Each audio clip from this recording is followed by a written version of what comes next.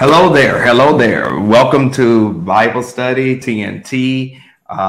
As far as our teaching is concerned on this Thursday, we thank God for each and every one of you who is joining us as far as Bible study is concerned, and we take wonderful delight in your sharing. I see people who are joining us online and want to thank you all for taking time out to be with us as far as Bible study is concerned. So thank you so very, very much. We want to today look at Galatians chapter 4, verses 1 through 7. Galatians chapter 4, verses 1 through 7.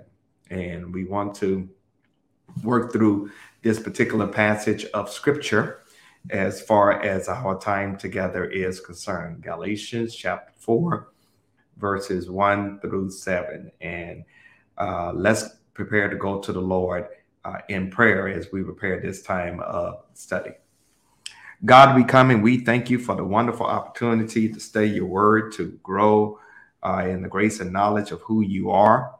Lord, we pray right now as we prepare to look at Galatians chapter 4, that you will allow for this word to saturate our spirit. And we pray, God, that you will let this word be a lamp unto our feet and a light unto our pathway. So, Lord, you, the master teacher, the supreme rabbi, come and teach us your precepts. And as we learn of thee, we pray that we will have an open mind to understand, open eyes to see, open ears to hear, and an open spirit to glean and apply. It's in Jesus' name we pray. Amen. Amen. Galatians chapter 4, starting at verse 1.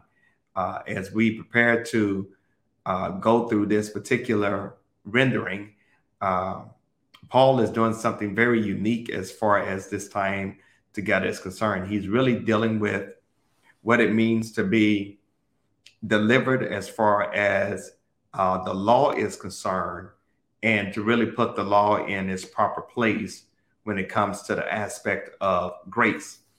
And Paul, in this particular setting, is doing all that he can to argue against the persons that were known as Judaizers. And I think that we've shared before in many occasions that the Judaizers are persons, or Jews rather, who told the Gentiles that in order for you to be a really fully accepted Christian, that you had to be circumcised, especially if you were a male. And Paul is arguing, no, you don't. No, you don't. And so now we're getting ready to unpack how he brings about this argument from a use of legal terms and perspectives that hopefully and prayerfully we will be able to apply as far as our walk with God is concerned. I would dare say that what Paul is getting ready to deal with here, and hopefully I can unpack it in a way that we can all get it, is that he is dealing with an illustration that focuses on the guardianship of minors, that introduces them to what it means to inherit certain things that come as far as a will is concerned. And Paul really is trying to let the Galatians know back then and inform us now that when you're under the supervision of a guardian, you're no different than a slave because you're not able to make significant decisions for yourself. So Paul is really going to be arguing how the Jews and the Gentiles were in a state of slavery before coming to Jesus Christ. What were they enslaved to? They were enslaved to the law. They were enslaved to the law. And so I want to hopefully and prayerfully unpack this in a very meaningful way, that we will be able to appropriate and apply what it is that the Lord would have for us to appreciate. So Galatians chapter 4, as I read it, I'm happy to highlight some words, circle some words, underline some words, draw some lines. This is kind of our preparatory work. Starting in verse 1 from the New King James Version of the Word of God. Now I say that the heir as long as he is a child, does not differ at all from a slave, though he is a master of all. I want you to highlight the word heir. I want you to highlight the word child. I want you to highlight the word slave. And I want you to highlight the word master. All right. Verse 2. But is under guardians and stewards until the time appointed by the Father. And if you would, circle the word guardian and stewards. If you would, underline the phrase until the time appointed. And then if you would, circle the word Father. Verse 3. Even so, we, when we were children, were in bondage under the elements of the world. If you would, circle the word children, underline the word in bondage, and I want you to highlight the phrase under the elements of the world. Verse 4, which is the key verse for this whole section that we're going to talk about today. But when the fullness of the time had come, and I want you to highlight that whole phrase, God sent forth his son, born of a woman, born under the law. As a matter of fact, just highlight all of verse 4. Verse 5, to redeem those who are under the law, that we might receive the adoption as sons. Highlight all of verse 5. Verse 4 and 5 are going to be critical verses as far as our conversation, as far as our teaching is concerned. Okay? As we look at verse 6, and because you are sons, God has sent forth the spirit of his son into your heart, crying out, Abba, Father. If you would, underline the phrase, you are sons. Then highlight the phrase, God has sent forth the spirit of his son into your hearts. And then I want you to just circle the words, Abba, Father. Verse 7, therefore you are no longer a slave, but a son. Highlight that phrase. And if a son, then an heir of God through Christ. I want you to underline the phrase, an heir of God through Christ.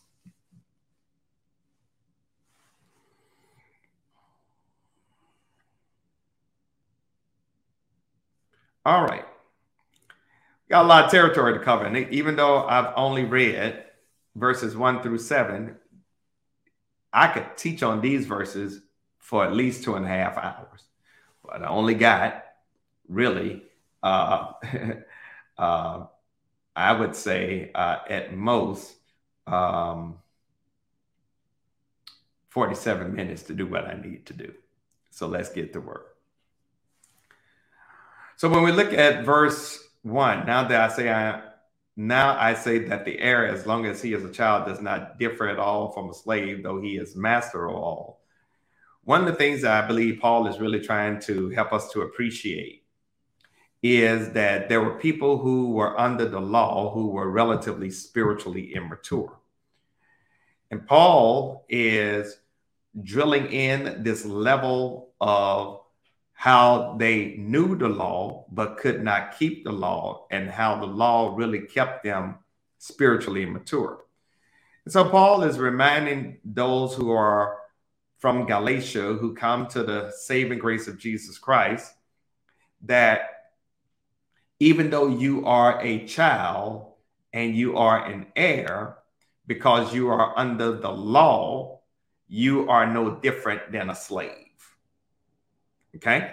Now, there are some customs and legal aspects of why Paul is saying and doing what he's doing, because in the ancient times, there was this idea of coming of age, particularly for the male child, that was major as far as them coming into, quote, their own. And it did not occur at a specific age, such as like 12 or 13, as it did among the Jews and the Greeks. But rather, the coming of age was determined by the father. Okay, it was determined by the father. And it was during that event that the father formally would acknowledge that his son is now fully grown. Okay. He would acknowledge his son and he would call him basically an heir. And the son would then receive this new robe or toga and start carrying out adult responsibilities. Now, what Paul wanted them to understand was that while his son and heir was still a minor, not of age, he wasn't any better off because he had no rights. He didn't have any freedom. And although he's the future owner of the estate and is entitled to all that the father has, he had no claim to it and he couldn't make any decisions about it. So according to Roman law, this young heir was no different than a slave. Now, it's interesting to note that Paul is really writing this from a Roman perspective. And why is Paul writing this from a Roman perspective? Real easy, because Paul is a citizen of Rome. Even though he is a Jew, he is considered to be a citizen of Rome. And with him being a citizen of Rome, then he was able to write about certain things as far as that is concerned. I see Sister Brenda Irwin online for Bible study. Forgive me for being excited about seeing her. Sister Brenda Irwin had knee surgery yesterday. And thank you for joining us. God bless your heart. She is at home recuperating. And it's good to see you, bless your heart, engage in Bible study. So thank you so very much. Let me get back to teaching. I just got excited about that. So this future heir, this child, is treated as a slave. This child is treated as one who has the capacity to, in the future, make decisions, but cannot, because this person is treated like a slave, because this person, watch this, lacks maturity. This person lacks maturity. Let me say that one more time. This person lacks maturity. All right. The thing that we got to appreciate and understand is that even though this person lacks maturity, it is under the guardians and the stewards until the time appointed by the father. So what is happening is that the guardians and the stewards were teaching the child what it meant to be grown. They were teaching the child certain pedagogy. Now, I'm saying all this to say that you and I, prior to coming to the saving faith in Jesus Christ as our Lord and Savior, we were not under the law, but we were under sin. Sin was our master. And God was in God's working, prompting us to come to the saving knowledge of who Jesus Christ is. So when we look at verse 2 talks about, but it is under the guardians and the stewards until the time appointed by the Father. And when we look at what Paul is talking about as far as this is concerned, he focused on the legal rights and status of the son who is the heir. So the reason why you have guardians and the reason why you have stewards is that they serve two different roles. The guardians were the one who watched over the child. They were the pedagogy. They were the teachers of the child. They watched over the child. They taught the child certain things about growing up. The stewards or trustees watched over the inheritance. Okay.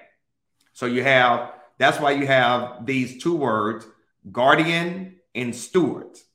Guardians were the ones that watched over the child. They taught the child. The stewards or trustees watched over the inheritance that one day the child would get. Now, so the guardians and the stewards, if you follow the flow, work together until the time appointed by who? The Father. The Father.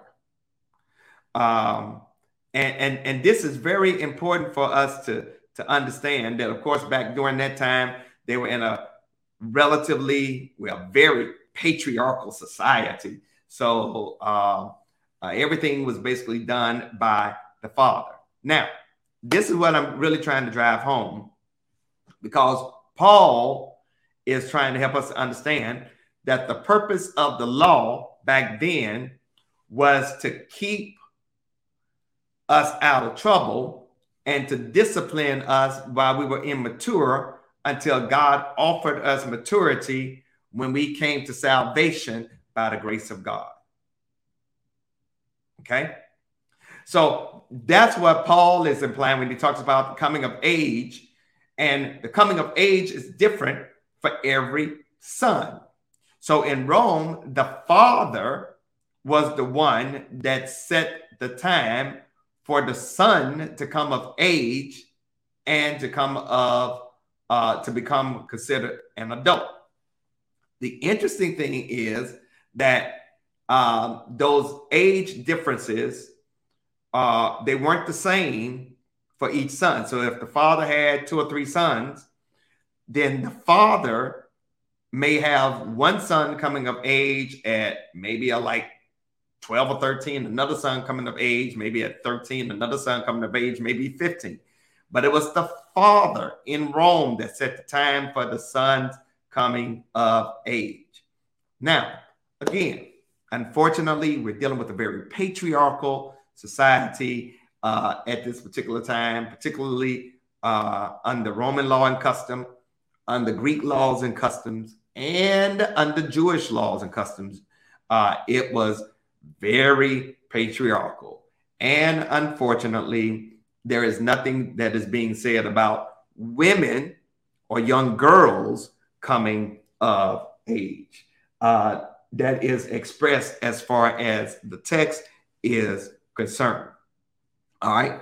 So what I want to do is, just for the sake of teaching and helping us to understand where we are as far as our walk with God for both men and women, I would dare say that there is a coming of age not only for men, but also for women. And I would dare say that if you take the concept of father in the text and you put in the aspect of God being our divine and heavenly parent, then God is the one that ultimately determines when we come of age by the acceptance of salvation through God's grace. So here's where I'm getting ready to really, hopefully and prayerfully elicit, well, it elicits a shout from me. God is the one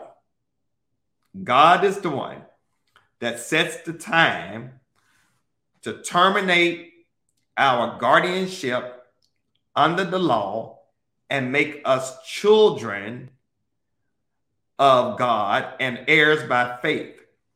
The date was the time of Christ's coming into the world. Now, here's where the drill down really happens. And this is what I want you to get. You and I become mature based on our faith in Jesus Christ. That's the shout for me. You and I become mature based on our faith in Jesus Christ. So what faith does, it initiates the believer into a state of maturity and heirship, which gives us full rights to claim our inheritance. This is the reason that Paul is writing this, is because Paul is just blown away that the Galatians would want to go back to being under the law when Christ has given them freedom. In other words, they were behaving like children who have a major estate, but insisted on being in the role of a slave. Okay? They wanted to behave like children, who had a major estate, got a big old house that you're inheriting, got a lot of land that you're inheriting, got a lot of wealth that you're inheriting, but you want to remain a slave. Now, how does this play out as far as our walk with God? Because I would contend that there is this thing of religious slavery. And religious slavery is when you and I try to please God through our works. And it's very difficult because it gives you a false sense of security. And so what winds up happening is that you get trapped in this cycle, or you get stuck on the hamster wheel of trying to do good over and over and over and over and over, thinking that you're pleasing God by trying to do good over and over. And whenever you fail, you think that you're not pleasing God. You think you're going to gain freedom by getting on the hamster wheel of legalism and works. All right. So this is what happens with so many of us. And I'll admit, there have been times I've been guilty of this, that when we fall short of our expectations, what do we want to do? We want to try harder. We want to be more disciplined.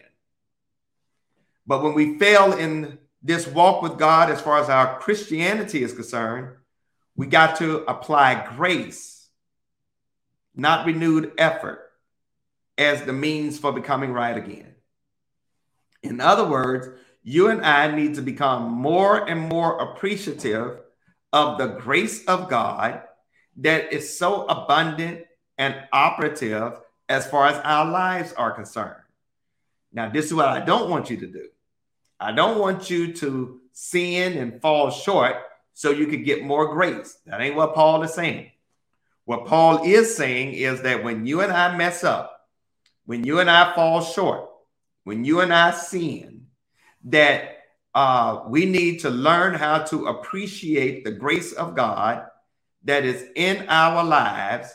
And because we are exposed to the grace of God, that then ought to give us the lift to live right. Let me say it again. That ought to give us the lift to live right. Because we now have donned or put on Christ's robe of righteousness. And because we have put on Christ's robe of righteousness, you and I are made right with God, not based on our righteousness, but based on the righteousness of Jesus Christ. So when God looks at us, God knows we messed up from the flow up, but God accepts us and justifies us as being right, not based on anything we do, but based on what Jesus Christ has done. So when you know what grace is all about, it doesn't make you live right. It causes you to want to live right and to want to do right. When you really, really get it. When you really, really get it. In other words, it becomes a desire. All right. And I don't know about anybody else, but I would rather operate from the position of desire than from the position of duty. Ooh, I think I just said something. I would rather operate from the point of desire than from the position of duty, because duty can become drudgery. Desire is passion. Okay? And when you understand how the grace of God is so abundant in your life, it makes you shift from doing things out of duty and obligation to doing things out of desire and ordinal. In other words, I give not because I have to, but because I want to. I serve not because I have to, but because I want to. I treat folks kind, not because I have to, but I want to. I love not because I have to, but I want to. I come to church not because I have to, but I want to. I give God worship and praise, not because I have to, but I want to. When I'm doing it based upon law, I do it out of duty. But when I do it based upon grace, I do it out of desire, and desire fuels the passion that then lets me operate from a position of purpose. And when that happens, even when I fall short, I get back up with a level of ease and alacrity. Why? Because I'm doing it from a position of desire that is predicated upon love. The love that God has for me, as well as the love that I now have for God, that spills over to the love that I should have for somebody else. I'm not trying to live like a slave. You should not be trying to live like a slave. Grace has allowed for us to be free from the drudgery of being a slave to the law, so that you and I can move with a sense of joy that is predicated upon desire and passion and purpose rather than just duty. Let me look at verse 3. Paul says, even so we who, when we were children, were in bondage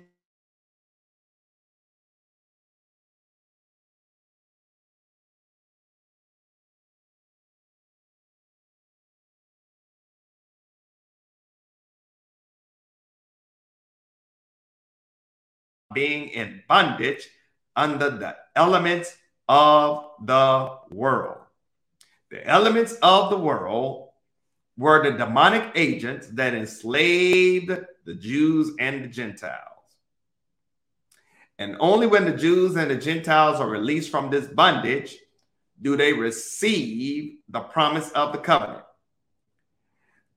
Possibly, the present age is evil because the elements of this world have tried to frustrate the plans of God. And here comes Jesus, breaking down those barriers.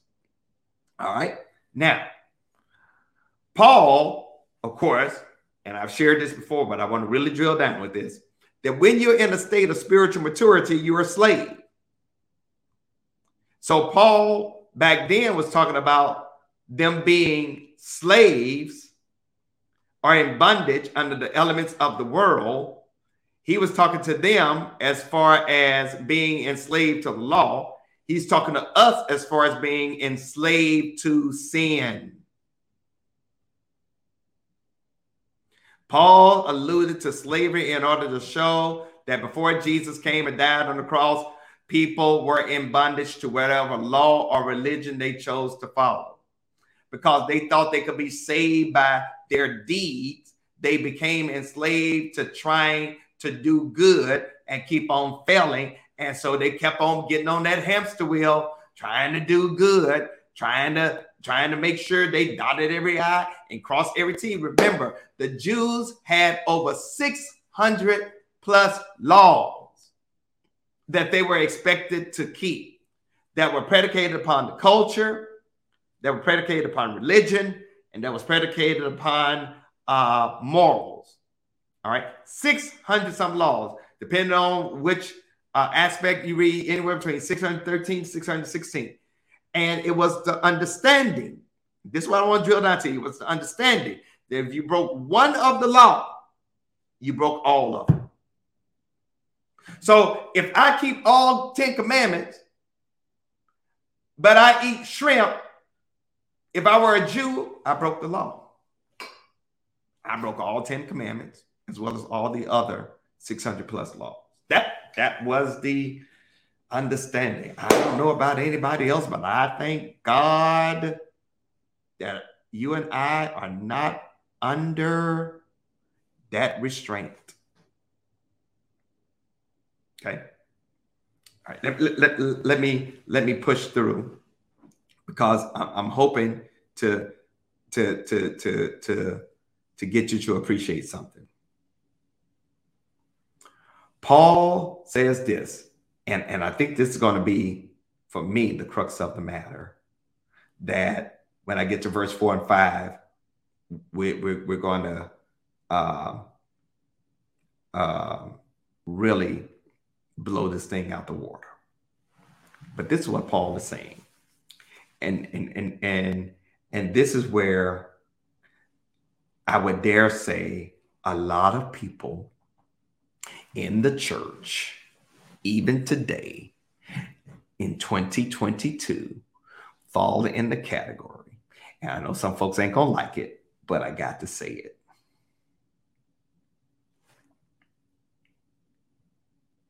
When you are spiritually immature, you are a slave.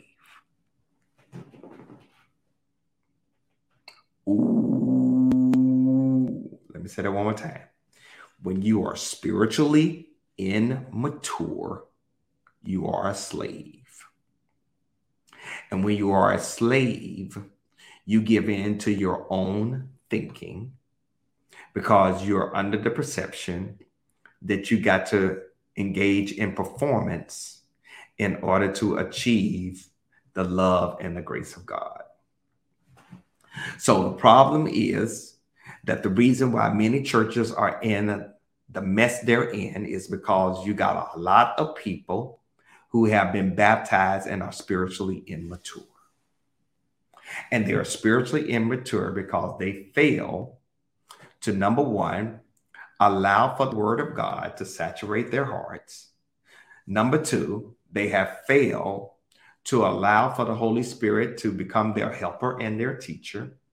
They have failed to understand that the church does not exist for their consumeristic, materialistic aspect of living.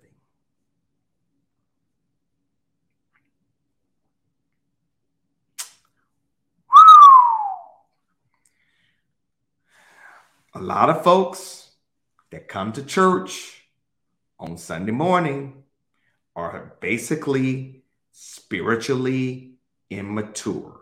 And when you're spiritually immature, you are a slave, not to the law, but to bad thinking.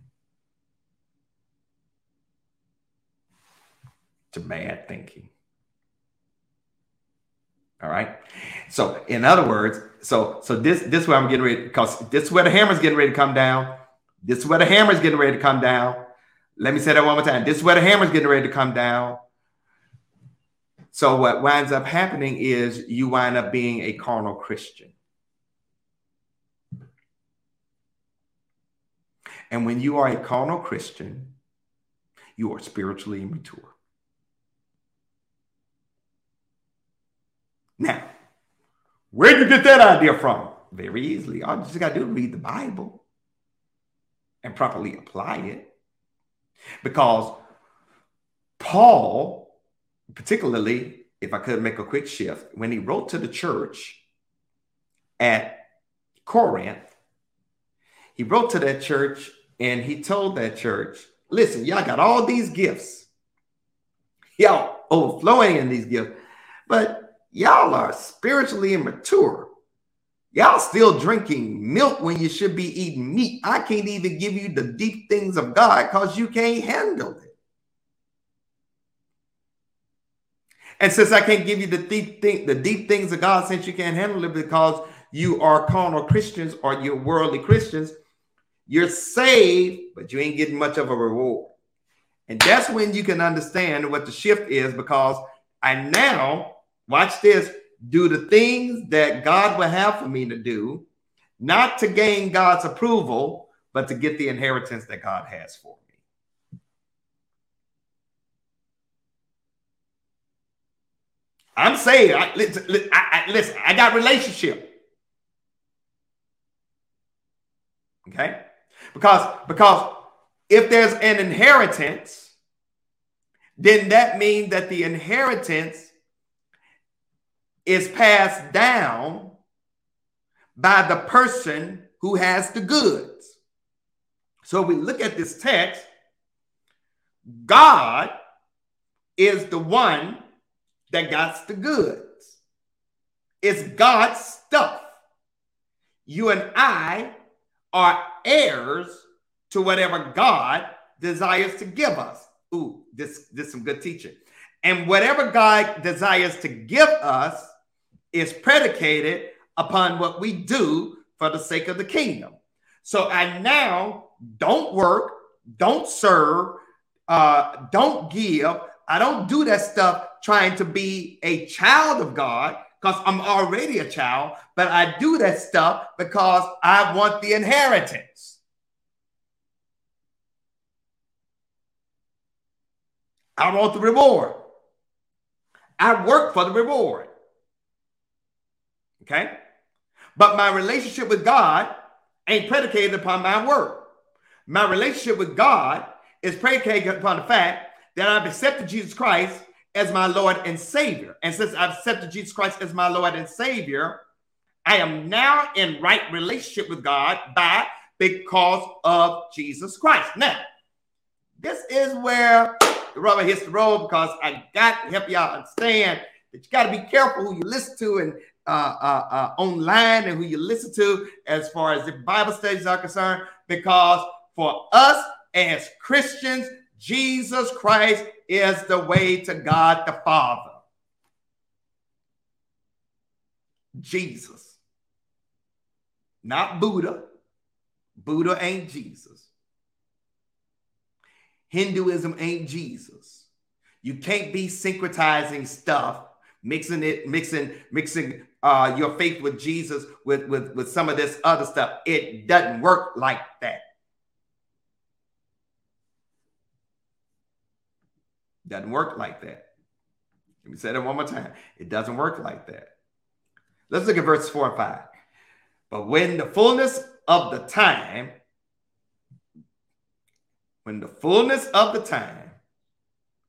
had come, when the fullness of the time had come, that word time is a shout for me, because that word time right here is chronos. It ain't kairos. It's chronos. In the fullness of time. In other words, at a particular day, in a particular week, in a particular month, in a particular year, in the fullness of time, had come, God sent forth God's Son, born of a woman, born under the law, to redeem those who were under the law, that we might receive adoptions as sons. Okay? This is not kairos time. All right. This is chronos. This is seconds, minutes, hours, days, weeks, months, years, centuries, millennia, eons. Okay, this is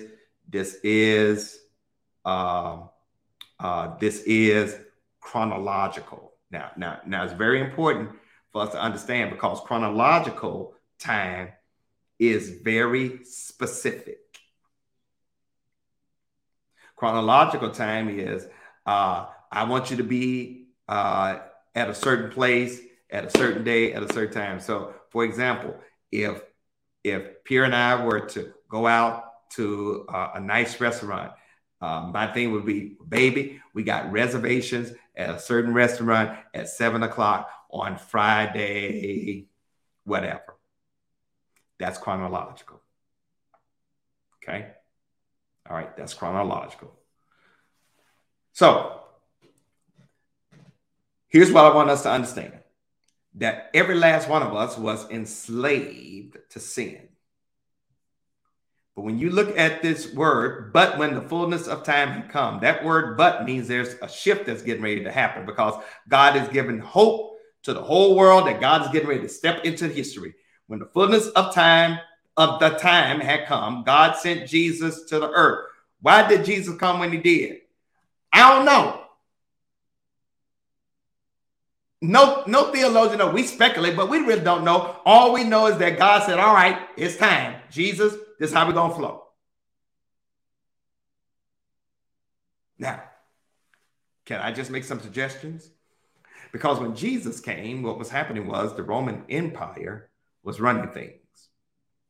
And because the Roman Empire was running things, and they had a vast network that was known as the Roman Highway, that the Roman Empire basically helped to spread the message of the gospel just by the mere fact of their infrastructure. All right, so you got Rome. Then you got the Greeks. The Greeks had provided a language that had spread across much of the known world. So even though Rome is in charge, Greek language was the predominant language, because guess what? New Testament is written in what? Greek, not Latin. Its original language is what? Greek, not Latin. So you got Rome, you got Greek. The Romans had this, what was called Pax Romana, or Roman peace, throughout the empire. Allow for travel to be done quicker and safer than it ever was before, in the fullness of time. However, it was the Jews that would be the conduit of the Messiah. All right. So God knew how to allow for everything to fall into place. That's how the Lord works, as far as the fullness of time. And I don't know who I'm talking to right now, but somebody needs to be able to express the mere fact that when God gets ready to do something miraculous and major for you, it ain't predicated upon your time. It's predicated upon when God says it's time to move. And when it's time to move, ain't nothing the devil in hell can do to stop it. He'll try to stop it, but ain't nothing the devil can do to stop it. Why? Because it's on God's time. It's inevitable. Timing is everything. All right. Now, check this out. Because Jesus was sent, it really means that Jesus existed before Jesus ever came into the world. How you going to send something that does not exist? Teach Robert Charles Scott. The sending clarifies the relationship between God the Father and God the Son. God the Father lovingly sends, while God the Son lovingly goes. All right? Born of a woman. It doesn't say come from a man and born of a woman. Born of a woman under the law. All right? So even when Jesus was born to a woman that allowed for him to be fully human. He's fully God because he's sent forth from God. He's fully human because he's born of Mary. And he's just like us because he was born under the law. So he voluntarily, being God, the one who created everything seen and unseen, the cosmos, all that stuff, subjected himself to the laws of the universe and even to the laws of Moses, even though he was the one that created all that stuff. And even though he was the one that created everything seen and unseen, and even though our human rebellion caused creation to be marred, particularly here on the planet Earth, Jesus was a Jew. If you don't get nothing else, get this. Jesus was a Jew. Your Savior, my Savior, your Lord, my Lord, was a Jew. Wasn't a Christian. He was a Jew. So you and I can't hate Jews because our Savior is a Jew. All right? Now, let me do a little teaching. Because with Jesus being a Jew, that means that Jesus, two things happen to Jesus. And all you got to do is read Luke 2. Two things happened to Jesus. Because Jesus was a Jew, he lived as a Jew. In keeping with this, Jesus was circumcised. All you got to do is read Luke 2. And he was taken to the temple on the 8th day. All right? And it is It is through him that you and I are redeemed and we are adopted into the family of God.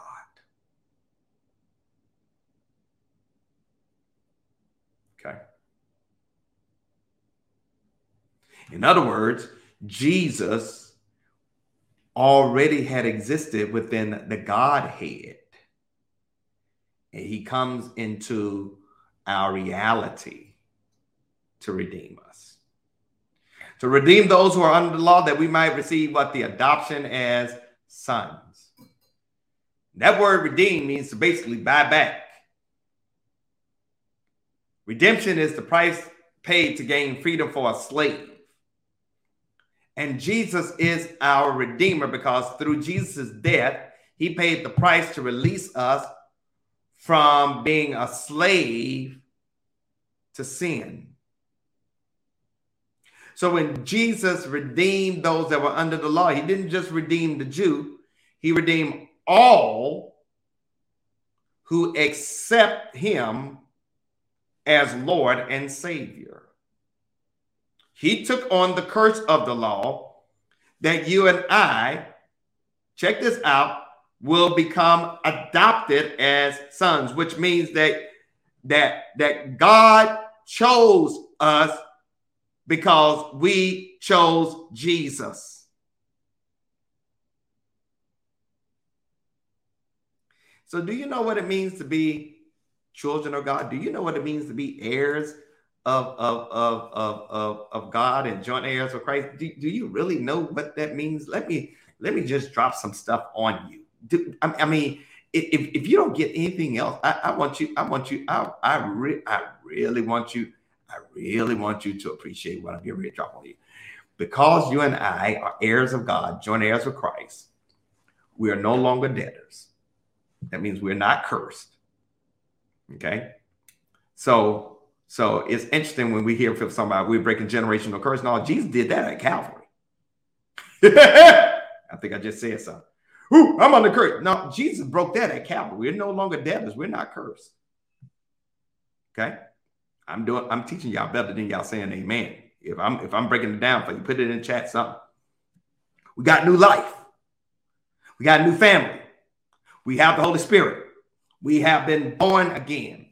We have the promise of a future resurrection of our bodies, which means you ain't going to get no wings. You're going to get a brand new body.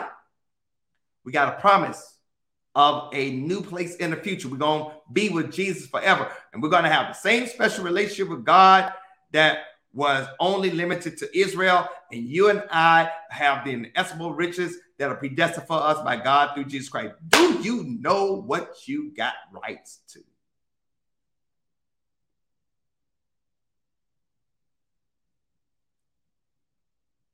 Until Jesus had come, we could never make ourselves acceptable to God, not through our good works, not through our religious rituals, but Christ brought us back and he freed us from the penalty of sin, which in verse 6 and 7, and because you're sons, God has sent forth the Spirit of his Son into your hearts, crying out, Abba, Father.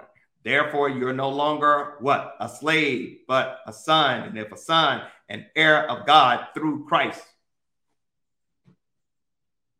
Let me close this thing out.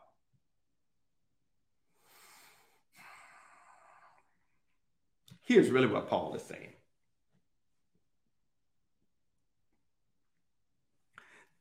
Because you are sons and daughters of God, start behaving that way. Start acting like it. Stop being spiritually immature. Because this is what God has done. God sent the Spirit of Jesus Christ into our hearts. That's who the Holy Spirit is. The Holy Spirit is the Spirit of Christ in our hearts. Just as God has sent the Son, so he has also sent the Spirit. The Spirit can't be earned. It can't be obtained as a reward for works. God gives the Holy Spirit as a gift. So the moment that you and I accept Jesus Christ for real as our Lord and Savior, we have the Spirit of Christ. And faith in Christ means that we have the Holy Spirit that is basically the same Holy Spirit that was with the disciples on the day of Pentecost. The same Holy Spirit gives gifts and graces to us. That same Holy Spirit provides us with the fruit of the Spirit so that we can live for God. The Holy Spirit is the Spirit of Jesus Christ in our lives. In other words, just look at verse 6. God has sent forth the Spirit of his Son into your hearts. Do you not see Trinity right there? God sent forth the Spirit of his Son, who's his Son, Jesus Christ, into your what? Hearts. Into your hearts. And when we talk about heart, we ain't talking about this flesh that's beating. We're really talking about your mind, the essence of who you are. No true sons or daughters ever lack the Holy Spirit.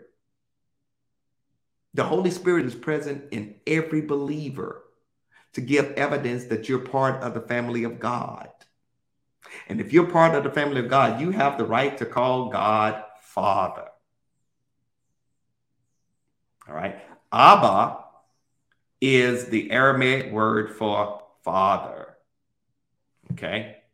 You're not a slave anymore. You're sons and daughters.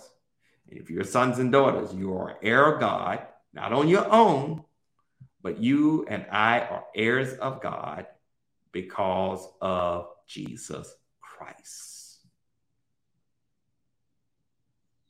All right. Once you accept Jesus Christ as your Lord and Savior, and as I conclude this, you're not a slave. You're not a slave to any law. You're not a slave to any religious ritual. You ain't even a slave to the devil. Hallelujah. You have now entered God's family. God has adopted you. Do you know what it means to be adopted? To be adopted means you've been what? Chosen. And adopted children under Roman law had more rights than the children who were born by blood. Why? Because the child was chosen by the parent. And so when you belong to God, because you and I have been chosen, that means that we are heirs of God. And if you and I are heirs of God, we got the promise of the inheritance of eternal life and the riches and blessings to all his children.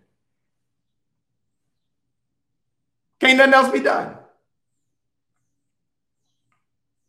You're not a slave. You're a child. You're an heir. Heir of God. Joint heir with Christ.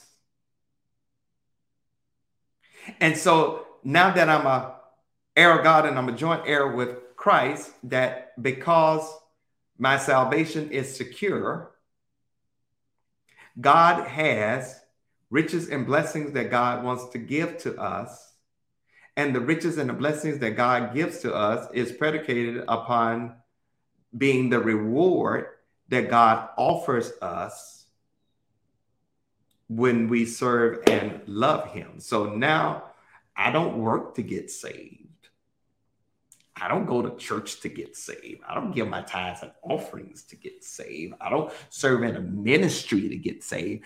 I do all that stuff. Why? Because I am saved.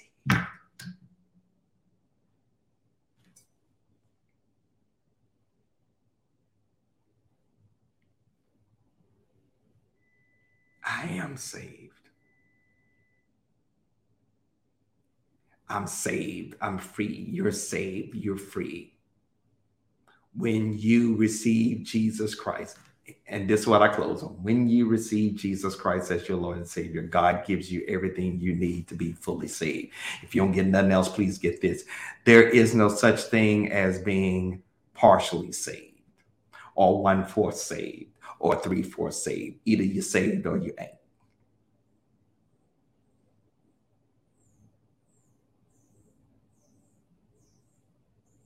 You ain't got to work to get saved, but you do have to work for your reward. All right. I'm done. I'm done. we will pick up on the lesson and move forward. And we would look at verses 8 through 20 of Galatians chapter 4. Are there any questions before I close out for the time that is ours? Any questions? Any questions? Any questions? All right. So let's close out in prayer. God, we thank you for the gift of your salvation and for the grace you have bestowed to us. And whatever we do, oh God, we do it not to get salvation, but because we are saved. And as we come right now, God, we pray that you will continue to empower us to do the work that you have assigned our hands, heads, and hearts. Thank you, oh God, for your son, Jesus, for imputing his righteousness to us. In Jesus' name we pray, amen.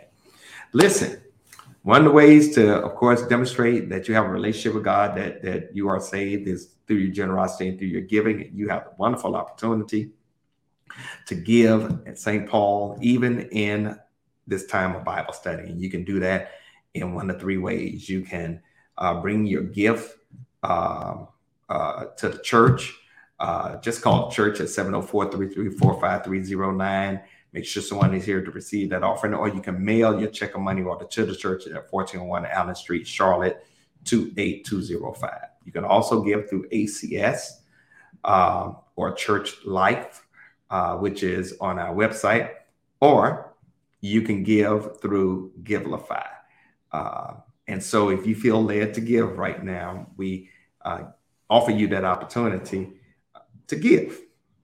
And you don't give trying to get salvation. You do that because you are saved, and if you feel led to do that, we encourage you to do that. Listen, read verses 8 through 20 for next week, and we're going to see what the Lord will do as far as our time is concerned. Listen, God bless you all. Have a smile upon you. Take care and be blessed.